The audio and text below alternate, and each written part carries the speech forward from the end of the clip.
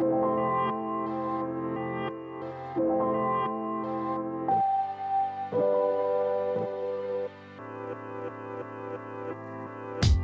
everyone, you're listening to YAPSnacks, a series of bite-sized content hosted by me, Hala Taha.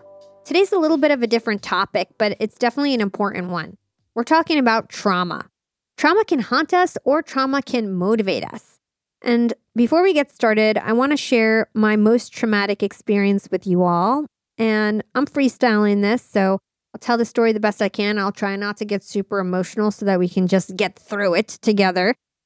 So, in March of 2020, my entire family got COVID, and we were one of the first families impacted by COVID. And I get a call from my sister, and at the time, I'm living in Brooklyn with my boyfriend. I'm working at Disney streaming services. I've had this podcast for about 2 years. It's just a hobby. It makes no money. It's a notable podcast, but nowhere as big as it is now. And I get a call from my sister, and she says, Hala, your mom, your dad, your brother, your aunt and uncle down the street all have COVID. I'm going home to help them. She's a doctor. I want to know if you want to come with me. I'll pick you up. You've got 30 minutes. And so I was like, of course I'm going to come. So I packed my bag, and little did I know I was going to essentially be in Watchung, New Jersey, away from my boyfriend and my life and my work for 3 months because we went there to help my parents. We caught COVID. The shutdown happened. Everybody started working from home. And I stayed at my parents' house because my friends and my boyfriend weren't going to see me. At that point, it wasn't like you got COVID and 10 days later you hung out with everyone again. At that point, getting COVID was like really crazy and nobody wanted to hang out with me for months. And so I was super isolated.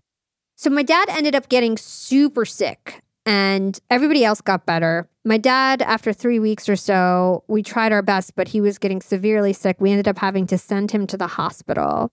And I remember as they wheeled him in the ambulance, he said we're never going to see him again if he goes to the hospital. And he was right. We never saw him again in person.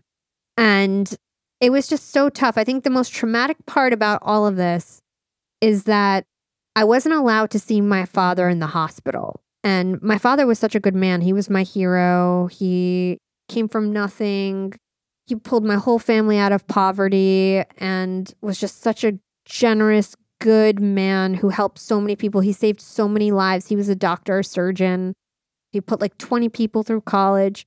He was an amazing man. And it's like nobody deserves to die in such a terrible way. And like that really bothered me that nobody was there to like hold his hand.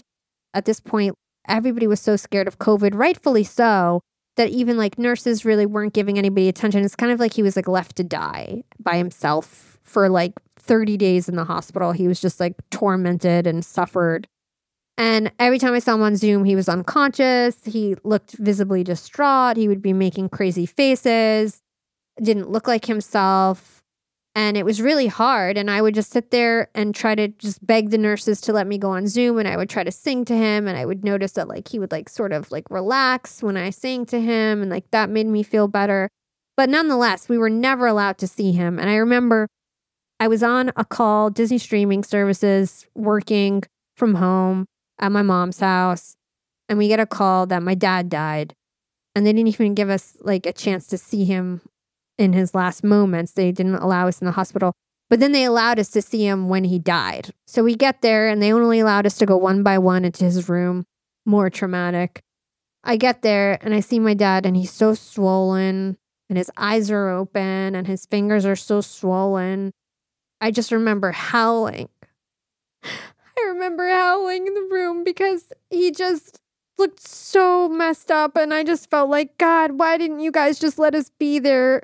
We could have helped him if you just allowed us to be there with him. And it was just so hard for me. And while he was in the hospital, because I had nothing else to do, we weren't allowed to go see him or anything. And I had all this free time because my boyfriend didn't want to see me. My best friends weren't going to see me because everybody was scared of me. So I had nothing to do and I was working from home. I had so much time that I ended up starting Yap Media. And I'm so happy that I was given the opportunity to have that moment and space to actually create this company. And I eventually broke up with my boyfriend of 10 years, another traumatic experience right off the back of this one. because he started stonewalling me because I started this company and it literally blew up as soon as I started it. And as soon as my dad died, I took my role and responsibility in life a lot more serious. I decided I was going to be the #1 female podcaster. I decided I was going to start a company that was going to enable me to accomplish that dream. And everything took off, immediately took off. Within 3 months, I was on the cover of Podcast Magazine interviewing Matthew McConaughey, right? And within 6 months, I was an entrepreneur and I was able to quit my job at Disney Streaming Services, and my side hustle was generating over $150,000 a month. That was 6 months into it. Everything just snapped, took off. And a lot of people ask me, like, Hala, you went through such traumatic 2020. How did you make it the best year of your life when it started as the worst year of your life? How are you able to just get over that trauma and create this business through all this pain and through all the things that you went through? And my answer to them is that I was lucky enough to be the host of this podcast. Every week I was listening to powerful people, and every week I heard people's stories, and I heard how they overcame adversity. And innately, subconsciously, I didn't think about it. Subconsciously, I knew exactly what to do when that trauma hit me. I knew exactly what to do. I knew I had to turn my pain into purpose.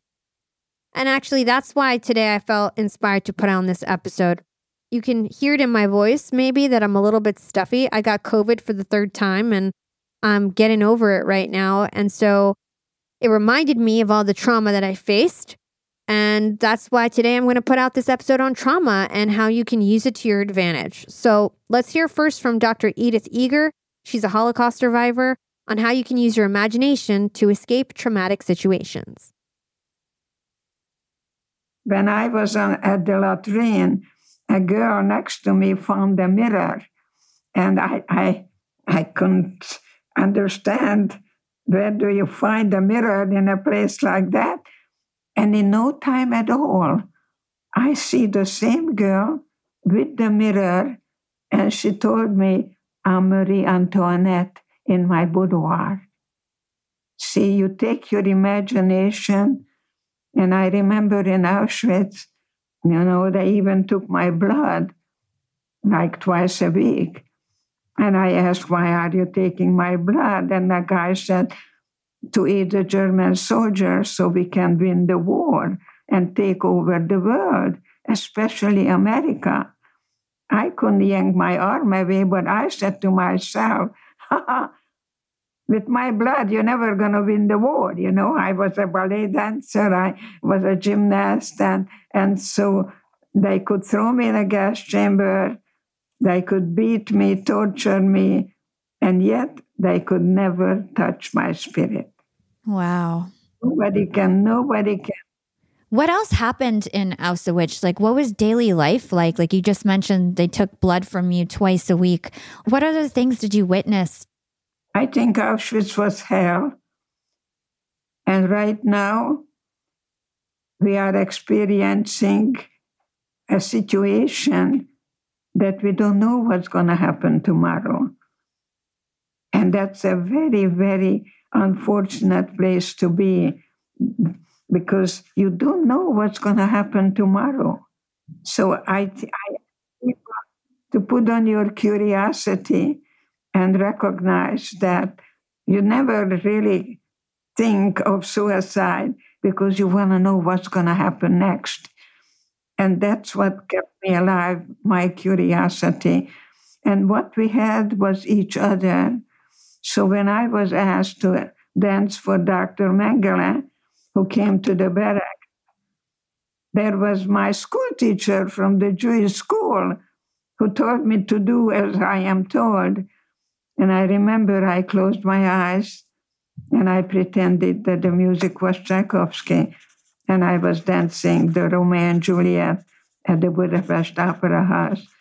So you had to go beyond the me. We had to commit ourselves to each other as we do now. And it was very important. So you were just saying that you used your imagination when you were in the concentration camp to kind of keep your sanity. So you wouldn't get depressed. You wouldn't be suicidal. You used your imagination. Are there any other tactics that we can use today if we're in a bad situation? No matter, I don't think there's things as extreme as being in a concentration camp, but let's say you're in an abusive relationship, or let's say you're in a bad work environment. How can we take these any traumatic situation that we're currently in and make sure we protect our mental state? What do you suggest that we do? I tell you one word that is not in my vocabulary. I can't. So when I'm in a classroom, I run to the blackboard. I say, I can't equals I am helpless. And then I take the eraser, I take the apostrophe and the T, I can. Why? Because I think I can. I think very importantly, because you see, when cannibalism broke out in that camp where I was liberated and people were eating other people's flesh, my liberator told me that people were eating a dead horse, which I did not see. But you see, I was able to look up at God, and I want you to see the Sound of Music because it was there. And I looked up at God and I asked God to help me. And God told me just to look down. And I remember I am choosing one blade of grass over against the other. So when people say I can't, say I'm helpless, that's not true. You can choose one blade of grass. Even then, I had a choice. So that's why I'm not a shrink, I'm a stretch. Okay? And today I'm guiding people to stretch their comfort zone and not to give up so quickly, ever, because there is hope in hopelessness. There is the light after the tunnel. There is a rainbow after the rain. It's just how you look at things. I think it's very important, not what happens, but everything in life is an opportunity. I'm going to share a very, very personal story with you, and I think it will help my listeners. So COVID-19 happened, and last March, my parents got COVID-19, and my dad ended up passing away in May from COVID. And for a whole month, I watched my dad die on camera. Sorry. I watched him die. It's okay. For a month, I just watched him die every day, and we weren't allowed to see him, and it was terrible. And I remember my uncle, who's his best friend, he would refuse to even watch him on Zoom. And he told me, you'll never get those images out of your head. If you keep watching him like this is how you're going to remember him now. And it's true. When I think about him, I keep seeing him in the hospital. So it's like, what do we do with traumatic images? Like, how do we get that out of our head? Sorry. But I think this is helpful for everyone. I'm sure you saw so much worse stuff. So what I'm even crying about is nothing compared to what you saw. So it's like, how do we get these traumatic images out of our head? What do we do? When a woman came to me and told me she was sexually abused, and I don't know how I can tell you, Edith, because you were in Auschwitz, and my answer to her was, you were more in prison than I was, because I knew the enemy. And so when you have a feeling about your dad, what comes out of your body will not make you ill. Crying is very good, very healthy to go through the valley of the shadow of death. Go through it. And how old were you when your father died? It was just last year, so I was 30. So you can think that you didn't lose your father. You had him sent to you for that many years. And so sit down and invite the feeling. Stop denying, stop running from the feeling. It's okay to grieve. I'm working with psychiatrists now, and we're working on that. And they do not medicate grief. It's not clinical depression. You get to really acknowledge that half of you is your dad, and you're carrying good blood, and you can't heal what you don't feel. Let's hold that thought and take a quick break with our sponsors. Young and Profiters, they may call me the podcast princess, but I'm also the LinkedIn queen. I've been a LinkedIn influencer for 6 years now, and I teach one of the most popular courses about LinkedIn. And I love to teach sales on LinkedIn because when it comes to B2B sales, LinkedIn has got that on lock. LinkedIn is where all the decision makers are hanging out. There are 180 million senior level decision makers on LinkedIn and 10 million C-suite decision makers. These people are on LinkedIn and they're in the mode to buy. They're using LinkedIn for their buying journey, to research vendors or sales reps that they might work with, to look up how to solve their problems, to learn from industry thought leaders. They are in the mode to buy, whereas on other platforms, they're in the mode to be entertained. You want to get them in the right mindset. You want to cut through the noise with LinkedIn ads. In fact, 79% of B2B marketers rate LinkedIn as their top channel for paid media. And LinkedIn has the best targeting because they've got all these different inputs. People are putting their resume basically up on there. And so there's so many keywords that they can use to target the right decision makers so they can hear about how you solve their problems. And I've got a special gift for all you young and profiters who want to try LinkedIn ads. You can get a $100 credit. LinkedIn was super generous. If you want to make B2B marketing everything it can be and get a $100 credit on your next campaign, go to linkedin.com/YAP, YAP. Again, if you want to claim your credit, go to linkedin.com/YAP. Terms and conditions apply. Next up, let's listen to StoryBrand CEO and founder Donald Miller. He talks about Viktor Frankl, a Jewish psychiatrist, and how you can still find meaning in your life even under the most unbearable circumstances.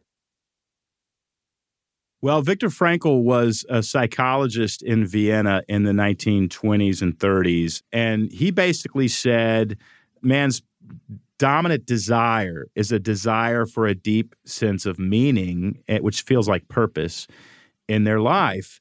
And he developed something called logotherapy, a therapy of meaning, in which he prescribed a certain way of living to people, which gave them a deep sense of meaning and helped them overcome depression, anxiety, and a bunch of other stuff.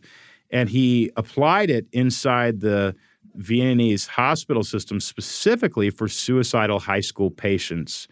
They had a serious suicide problem around the time grades were released. When he applied logotherapy, when he basically taught them to live as heroes on a mission, the suicide rate dropped to 0. And he was writing a book on his theories when World War II broke out. And the Nazis began to collect Jews and put them in concentration camps. Being a Jewish man, Viktor Frankl was taken with his wife, who was pregnant. His wife, Tilly, was pregnant with their first child. She was murdered. His parents were murdered. The manuscript in which the thesis was confiscated and taken from him. And he spent years, I believe, in 4 different concentration camps and survived. And after he survived, instead of being despondent, certainly he was in incredible pain, but he rose out of that victim mentality and began delivering lectures around the world on how life, in fact, does have meaning and is, in fact, beautiful. And, of course, who's going to argue with him, right? I mean, I'm sorry, your sugar cravings don't measure up to what this guy has been through. Yeah, if he's not a victim, then nobody has the excuse. That's right. And so he was incredibly influential on this book and influential on me, personally. I'd say he saved my life and maybe saved the quality of my life. But just a wonderful, wonderful person who has proven that life, in fact, has meaning. What's really interesting about Viktor Frankl is he didn't actually tell us what the meaning of life was. He told us how to feel it. And he doesn't answer the question, what is the meaning of life? Or why does life have meaning? He just says, here's how you experience it. And so what it does is it makes the stuff I talk about in the book, and that's what the book is. It's a prescription for logotherapy. And it makes the work theologically agnostic, philosophically agnostic. I was meeting with a friend, having coffee, an acquaintance, I should say, back in Portland many, many years ago. And it was very obvious they were a nihilist. And they said to me at one point, well, life is meaningless. And I said something a bit offensive to them. I wrote about it in the book. But I said, what if life is not meaningless? What if just your life is meaningless? And of course, they didn't think that was very funny. But what I meant by that was, what if the stuff that you were doing inside of your story is giving you a bad experience? And what if it's not life itself? In other words, what if you're writing a book and what you're actually saying is, this book is not interesting? And the good news is, if we can get ourselves to believe it and understand it, is that the book can change. If you know how to live a certain way, the book can get really, really interesting really fast. And I'm a living testament to that because I really like my life. It's not always easy. It's not, I cried myself to sleep when I had to put my dog down. There are painful, painful elements to it. There are hard things. Today we took Emmeline to get her last shots at the doctor, and hold your crying baby while she doesn't understand why somebody's poking her with a needle. They're just tough scenes in life. And of course, I'm being very, very light, and the people listening have some very, very painful scenes. And yet, we can choose to do things with our life that give our life a deep charge of meaning and beauty, and go to sleep every night being grateful for the incredible experience that we're having. Yeah, the thing that keeps coming to my mind was this concept of personal agency, as you're talking about the fact that it's not that life is going to be perfect. There's going to be ups and downs, but it's how do you treat those ups and downs? How do you have perspective towards them? Can you talk to us about personal agency and what that is? Yeah, personal agency is similar to internal locus of control. It's belief that you have the power. And the one thing that you have the power over that nobody can take away from you is your perspective on life, including your perspective on very, very difficult things. And so when painful things happen to us, we can either have a victim perspective, which is, woe is me, I'm doomed, please send a rescuer. Or we can actually say to ourselves, wait, this is painful, and also it somehow benefits me. It's both. And that's the prescription that Viktor Frankl would give to his patients. He would say, when something very painful happens, acknowledge it. Don't be a delusional optimist. Acknowledge it, grieve it, and also realize it comes with benefits.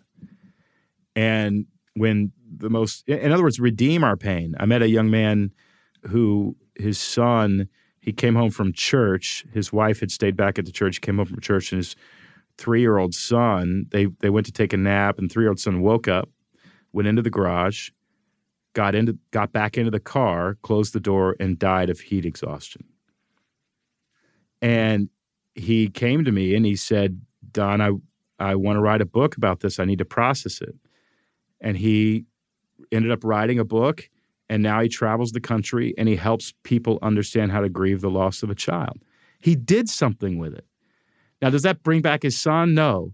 But what it does is it redeems the pain and uses it for good. And that has given his life a deep sense of meaning. So any of us can do this. And what's the alternative? The alternative is buy a truckload of whiskey, get a divorce, and drink yourself to death. I mean, that's the victim life. And we're not going to do that. We're going to redeem our pain. It's never healthy to stay in a victim's mindset, Yap fam. Here's Benjamin Hardy echoing Donald Miller on the importance of having hope for the future. So the reason Frankl is so important, and again, Man's Search for Meaning, one of the most important books in the world, he was a Jewish person who in 1942 was taken into the Holocaust, right? The German Nazi concentration camps. And what he found with people who were living in such dire situations, unless you actually study the Holocaust, you don't even understand what I'm saying. It's gibberish right now. It was almost unfathomable how bad it was. Like, the people were starved. They were thrown in gas chambers. People were shot in the head right next to you. Like, you're sitting doing grunt work for months, years and years and years. Everything's been taken from you, even the clothes off your back. You're standing there naked, deprived of everything, deprived of your dreams, deprived of everything.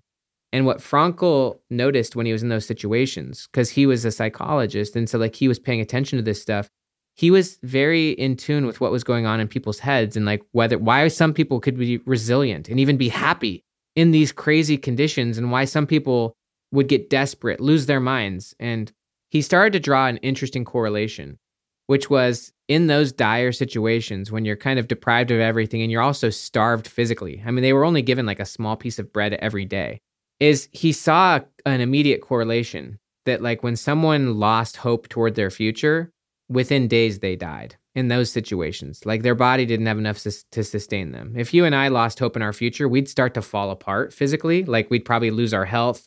And hope from a psychology standpoint is like air to your physical body, like food and air. Like you need hope because who you are right now is largely dictated by your views of the future. So basically what Frankl found is that unless you had a specific goal, which is a huge aspect of hope, without a specific goal that gave your life meaning and substance, you couldn't handle the present, especially when it was that bad. And so that's why he always quoted Nietzsche, which is when you have a why to live for, you can bear almost anyhow. And so everything he did, and he layers it, and I share the best quotes of it in Future Self, but he says, when you lose hope in your future, you're doomed. But he also said that everything we did in the concentration camps to give people hope or to even help them to be able to manage their mind or manage their emotions was we had to give to them a goal in their future, which they could work towards. And he himself, he literally stated the goal that gave him purpose and gave him meaning and allowed him to endure the trials. And for him, it was he wanted to be reconnected with his wife, Tilly, who was taken to another camp. He didn't know that she'd already been killed, and she was pregnant with their baby, but he didn't know that. He wanted to be reconnected with her. But also, he wanted to rewrite his book, which was almost done being written when they got basically taken by the Nazis and they took the manuscript and tore it apart. He literally states this in Man's Search for Meaning. He said, "My deep desire to rewrite that book anew and publish it allowed me to overcome the rigors and the pain of the camps." So when you have a why to live for, you can bear almost anyhow. If you don't have a why to live for, if you don't have hope and commitment in your future, then you're not going to be very productive. I mean, little things in your day can throw you way off. But for him in those situations, it was life or death. It's literally life or death. Now, from a scientific perspective, there's a lot going on in the brain when it comes to trauma. Neuroscientist Dr. Caroline Leaf taught me that just like a tree is made up of branches and roots, a thought is also made up of branches and roots, which essentially are our memories. Memories are literally what's inside of a thought, all the knowledge in the form of details, information, emotions, choices, and perceptions. And just like in real life, your brain is full of healthy and unhealthy trees. And unhealthy trees store negative thoughts and negative memories. Dr. Caroline Leaf says that trauma is probably the hardest thought pattern to work on, but it's so essential because these structures in your brain are super powerful. They carry high energy and intensity due to the data and emotions that are attached to the traumatic event. The good news is you can actually reverse these unhealthy memories by reframing the events and memories of your past. So basically, you need to pay attention to what triggers your negative memory and the negative thoughts you have around that memory, and then choose to think about that experience differently in that moment. You essentially redesign the thought. So for example, if I have a thought around my dad suffering and being isolated in the hospital when he had COVID, instead of thinking, why me, why my family, why this happened to us, my poor dad, I feel so terrible, I feel so guilty, how did I not convince the hospital, and all these bad thoughts that I always have whenever I think about him in the hospital, I can choose to reframe that thought and think about things like he knew that we would be there if we could, if he was conscious. He lived a great and blessed life. His last memories don't define his legacy. There was a high probability he was unconscious and didn't even feel the pain that I think he did. Or other thoughts that make me feel better or neutral about the situation. Essentially, I'm going to try to redesign my memory of that experience. But keep in mind, it takes at least 63 days to reconceptualize one thinking pattern. So you have to be consistent with it and really give it a try. If you want to learn more about reconceptualizing toxic thoughts, check out my episode number 114, Eliminate Toxic Thoughts with Dr. Caroline Leaf. So while I'm talking about redesigning your thoughts, in the moment and right after a traumatic event happens, you are allowed to grieve and you do need to process your grief. We're allowed to give ourselves time to heal, and there are ways we can make the process of grieving a traumatic event a little bit easier. Here's psychotherapist and author Amy Morin on that. So one of the things when I think about trauma and what I know about grief and loss and trauma is that a part of what makes it even more difficult are the rules and let's call the regulations that other people or we ourselves try to abide by. So we have a timeline, or our job has a timeline, or we read somebody's book that talked about, a timeline and how they went back to work, or they started dating, or after 6 months, or, a year and a half. And so you figure, okay, if I'm okay, then I can do that as well. And so one of the things that is so important as it relates to COVID, but just grief and loss in general, is that there really are not any rules other than what your own heart dictates in terms of what it needs. And a lot of that requires slowing down. I mean, slowing down even right here, right now in this room, and asking yourself this very bold and brave question, which is, what does my ache need? Rumi, the great, writer and thinker and philosopher, has a quote that I love, and I think it fits so well here, that the wound, W-O-U-N-D, the wound is the place where light enters. And so often we are covering our wounds up, and we're ashamed of our wounds, and we're trying to get our wounds, into gear. People will, if you hear when I do, my clubhouse events every Sunday morning at 10 a.m. in the East, people often will call, and if they begin to cry, they'll say, "Oh, I'm sorry." And I'll say, "What are you sorry for?" And isn't it interesting that when our tears show up, and I believe our tears are our teacher, that we apologize for our humanity. So a piece of what this moment is offering is that we really lean, and I mean lean all the way in to what it means to be fully human. And that is to have losses. And, as we've heard each person share, that sometimes it's the birthday or the anniversary, but sometimes it's not connected to anything in particular, except for that your heart aches. Or how about the times where someone feels joy and then they feel guilty? Like, am I allowed to smile? Am I allowed to ever laugh again after the death and the loss of someone who suffered and died alone in COVID? When we think about what happened to, so many people in COVID, and Hala, I know you've shared about this, people who had to say goodbye to their loved ones over a device, over FaceTime, and where physicians were serving as priests and rabbis simply because family members were not allowed into the hospitals. But I want to caution all of us and those who are suffering tonight with grief and loss and trauma. You may have thought that, your best friend is going to always be there and understand. And every time you talk to him or every time you talk to her, you leave feeling disappointed, like they didn't get it. They didn't get it, or my sister's not getting it. And so what I really want to encourage you to do is pay attention to that part of you that feels that somebody is missing your grief and sorrow, because it's sacred and you don't want to share it with anyone who isn't able or willing or doesn't have the capacity to hold it and hold you in ways that really are constructive and nurturing and soft and tender in such a tough time. So don't grandfather anyone into being close to you unless they have earned the right to walk with you and next to you. We'll be right back after a quick break from our sponsors. Young and profiters, we are all making money. But is your money hustling for you? Meaning, are you investing?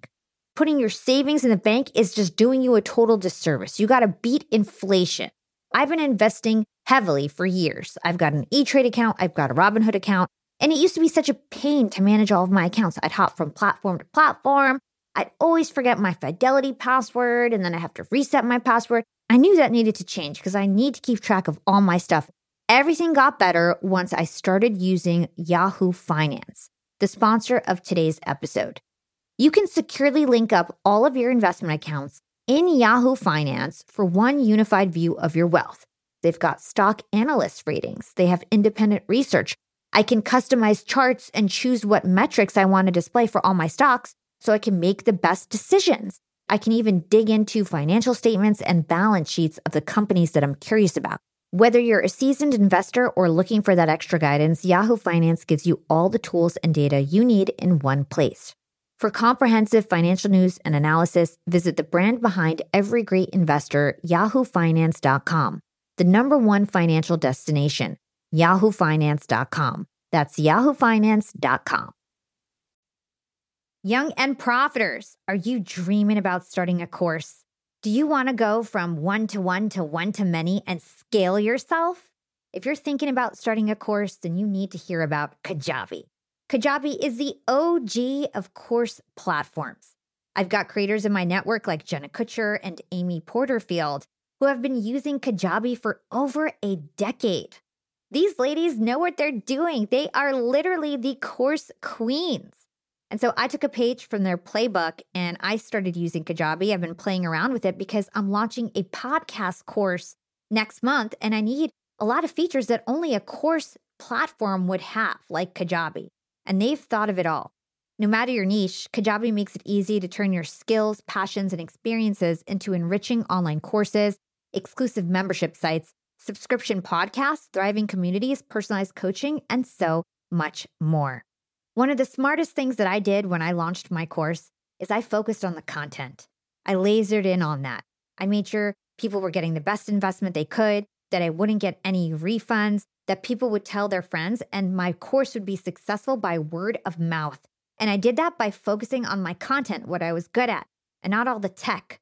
Leave the tech stuff for your course to Kajabi. They are experts in that area, and they've thought of everything that you would ever need for your course. So if you want to start your course, now is your chance. As you guys may know, I always ask my sponsors for a free trial for any software that we talk about on the show, and Kajabi was super generous. They gave us a free 30-day trial that you can get at kajabi.com/profiting. Right now, Kajabi is offering a free 30-day trial to start your business if you go to kajabi.com/profiting. That's KAJABI.com/profiting. Go to kajabi.com/profiting and join the creators and entrepreneurs who have made over $7 billion. Now, for the remainder of the episode, I want to play some clips that showcase stories of others who have successfully overcome their trauma. First up is adventurer and author Colin O'Brady, who suffered a terrible accident. He was told he would never walk again, but with the help of his mother, he instilled a possible mindset, and he went on to accomplish many unthinkable feats. I found myself in Thailand, many months into this adventure, and maybe because I was 22 and didn't have a fully formed prefrontal cortex, I'm not sure, but I saw some guys jumping a flaming jump rope, literally a kerosene-soaked jump rope, and I thought, gee, that looks like fun. So I jumped that rope, and in an instant, my life changed. It literally lit my body. They sprayed kerosene across my body, lit my body on fire to my neck. Survival mode kicked in when I needed it most. I jumped into the ocean to extinguish the flames, but not before about 25% of my body was severely burned. And I was in remote and rural Thailand. There was no ambulance ride. I had a moped ride down a dirt path to a run-room nursing station, and I was on an island, so I couldn't, get to a big city or anything like that. I had 8 surgeries over the next week. There was a cat running around my bed in the ICU. I mean, it was a bad place to be for this circumstance. And the physical pain was immense, for sure. Wouldn't wish it on my worst enemy. But I will never forget the emotional pain of the moment the doctor walks in, he looks me in the eyes and he says, hey, I hate to tell you this, but based on how badly your ligaments are burned, your ankles, your knees, etc., I don't think you're ever going to walk again normally. You're never going to regain full mobility and range of motion. And that was just devastating. I think that would be devastating for any person at any age. But, as a 22-year-old kid who was like very in his body as an athlete and whatever, it was just like my identity was just like in an instant. I made one mistake and like, boom, like who am I without this physical capacity that I've kind of depended on throughout my life? The heroine to this story, really the turning point of the story, is my incredible mother. She shows up in Thailand, kind of finds me. It takes her 4 or 5 days to kind of track down. I'm in such a remote part of Thailand. It takes her a while to even find me, but she gets there in the hospital. And I can only imagine as a mother what it's like. She tells me now that she was crying in the hallways, pleading with the doctors for semblance of good news, not getting it. But she actually never showed me that fear at all. And this is the crazy part of this story. Like, this is the turning point. This is the thing that changed my entire life. She instead came into my hospital room every single day with this huge smile on her face, this huge air of positivity, daring me to dream about the future, saying, look, you messed up. We're not going to sugarcoat this. This is a bad situation. I'm freaked out, but life isn't over. What do you want to do on the other side of this? And she kind of pushed me on that and pushed me on that and pushed me on that. And finally, I closed my eyes and I said, I just visualized myself crossing the finish line of a triathlon. And again, turning point moment. She could have easily said, yeah, I said set a goal and look towards the future, but like the legs and the bandages and the blood, like maybe something more realistic. Triathlon, probably not in your future. But instead, she didn't do that. She was like, actually, great. You know what? Let's start training right now. And she yells out to the doctor. She goes, hey, doc, can you bring in some weights? And the doctor's looking, what are you talking about? Yeah. My son's training for a triathlon now. So I have this picture of me. I'm lifting 10-pound dumbbells. There's this Thai doctor looking at me like, this stupid American kid never going to walk normally and tell me he's training for a triathlon. This is ridiculous. But it was fixed in my mind. And definitely no way I would have had that without my mother's daily support, not just in that moment. It was several months I was in the Thai hospital, flew back to Oregon where I was from. I was in a wheelchair, hadn't taken a single step when I got home. She taught me how to walk again, one step at a time. Fast forward, I did want to get out of my parents' basement and get on with my life and start my career. So as you mentioned, that the one time I had a quote unquote real job, I took a commodities trading job in Chicago. I thought I'd work in the finance industry. And yeah, I was still banged up and bandaged up when I took that job, but I started my career. But I signed up for the Chicago Triathlon to honor this goal. And just 18 months after being burned in this fire, I started this triathlon, started the race, completed the race, a mile of swimming, 25 miles of biking, 6.2 miles of running. I get to the finish line. I cross this finish line. I can't believe it. I've overcome this big setback and kind of proven to myself that I can be able-bodied and whole again. But to my complete and utter surprise, I didn't actually just finish the race. I actually won the entire Chicago Triathlon, placing first out of nearly 5,000 other participants on the day. I don't share that story as saying like, oh, I guess that just means I'm a superhuman athlete and I can do whatever the hell I want. Like, whatever. That's not the point at all. And that's not the way I feel about it. The way I feel about it is exactly what we were talking about before, is that I was living in a moment of fear, a moment of doubt, a moment of understandable limiting beliefs. And as you said, the doctor put that limiting belief on me. You are never going to walk again normally. A doctor says a diagnosis. It's very easy to just be like, yep, okay, like that's the deal. He's the expert. Right, he's the expert. But in the end, my mother opened the door to what I now call very fondly a possible mindset. She says, look, this is bad, but there's limitless possibilities on the other side of this. And so what I realize is all of us as humans, this is not just a story about me, this is a story about all 7 billion of us on this planet, is that we have reservoirs of untapped potential to achieve extraordinary things in our life. But it all starts with our mindset. And then we can cultivate and flex and develop that muscle. I love to say the most important muscle any of us have is the 6 inches between our ears. And we can flex and develop that. The possibilities are limitless. And so it's weird to say, but sometimes our biggest setbacks and our biggest hardships, buried underneath of the stress and the anxiety and the fear and the pain of those moments, are gold, are lessons. And I wouldn't be sitting here with 10 world records. It's crazy to say, but like, all of my world records, I used those legs, but the legs after they had been burned, not before they had been burned, after they had been burned, because my mind was so much stronger on the other side. To further inspire you, I want to play a clip from author Alex Banayan. When he came on the show, he shared the story of Maya Angelou, whom he got to interview in person.